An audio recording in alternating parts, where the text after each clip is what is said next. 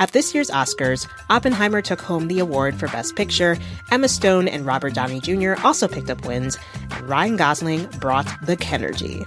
For a recap of all the highlights, listen to the Pop Culture Happy Hour podcast from NPR. Today on State of Ukraine, Finland joins NATO. But is it a good idea? I'm Greg Dixon. Following Russia's invasion of Ukraine, Finland's leaders raced to join NATO.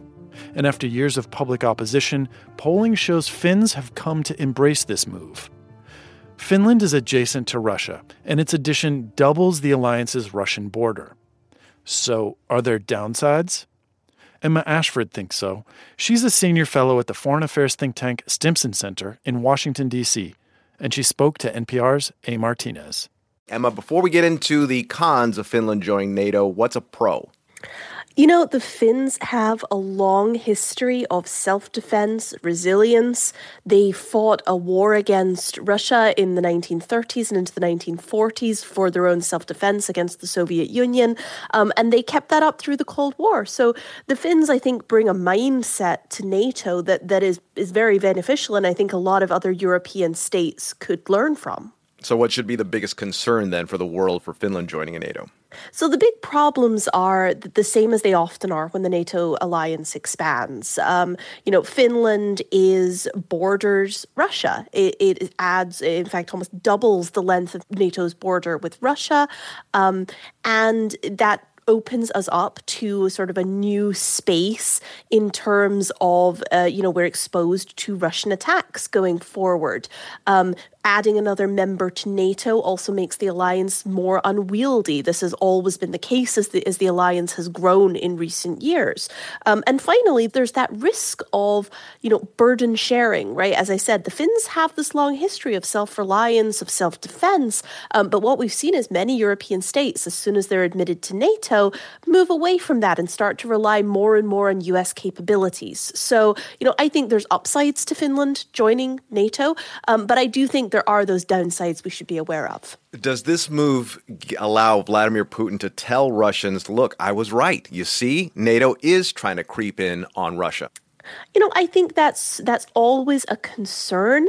I am somewhat more concerned about the loss of states in Europe that have this sort of neutral mindset that can help to mediate between Russia and the West, that can help to act as a conduit between Russia and the West. And what we've seen with the war in Ukraine, this is entirely at the feet of Vladimir Putin. It is his fault that this is happening. But what we have seen is very much a hardening of that European environment into, Russia and everybody else. And there are very few countries left that can play that mediation role. Now, we thought it was supposed to be Finland and Sweden joining NATO together, but Sweden's admission gets held up continuously by Turkey so far. So what effect will that have on defense in the region, to just have one of the two?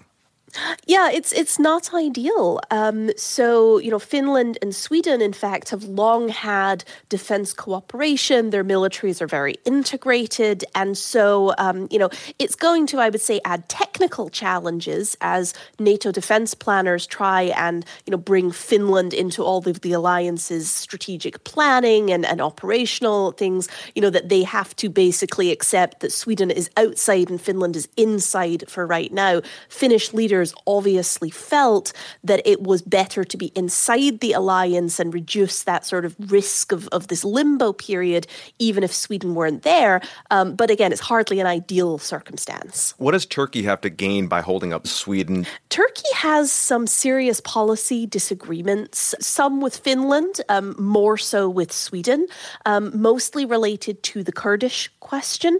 And there's also some suspicion, I think, that Turkish President Erdogan is probably delaying his decision on this question until after Turkish elections in order to try and sort of bolster the notion at home that he is standing up to the West. So there's a possibility that after the elections he will change his mind on Sweden. But in general, there are these policy disagreements, and this, again, is one of these problems with expanding the alliance too far, is we end up in a place where members inside the alliance have serious policy security disagreement. Really quick in the last few seconds we have here, is it a safer world with Finland in NATO? I think we would all hope so. Certainly Finns believe so, that the number of people in Finland in favor of joining NATO has swung dramatically since the invasion of Ukraine last year. But again, I do worry. We have moved the NATO alliance right up to the border with Russia. We have expanded our nuclear umbrella that far, and there are these security risks that we need to bear in mind. Emma Ashford, Senior Fellow at the Stimson Center. Emma, thanks. Thank you.